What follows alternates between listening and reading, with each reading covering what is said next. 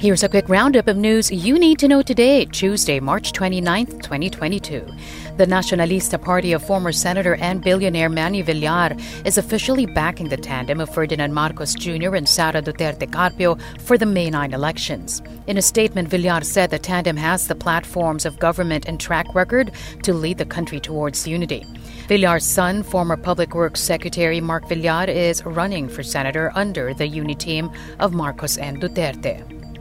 The camp of Vice President Leni Robredo believes individual endorsements have more weight compared to endorsements of political parties. This after several members of Partido Reforma said they are sticking with Senator Panfilo Lacson after the party's president, Davao del Norte Representative Pantaleon Alvarez, backed Robredo. Given the recent endorsements for Robredo's bid, her spokesperson expects some positive news in terms of presidential preference surveys. China maintains its sovereignty over the Scarborough Shoal. That's after the Philippine Coast Guard reported that a Chinese Coast Guard vessel closely sailed by one of its ships in the disputed waters last March 2nd. The spokesman of China's Foreign Ministry Affairs insists Scarborough Shoal is part of China's territory. Beijing has aggressively encroached and conducted military activities in the disputed waters.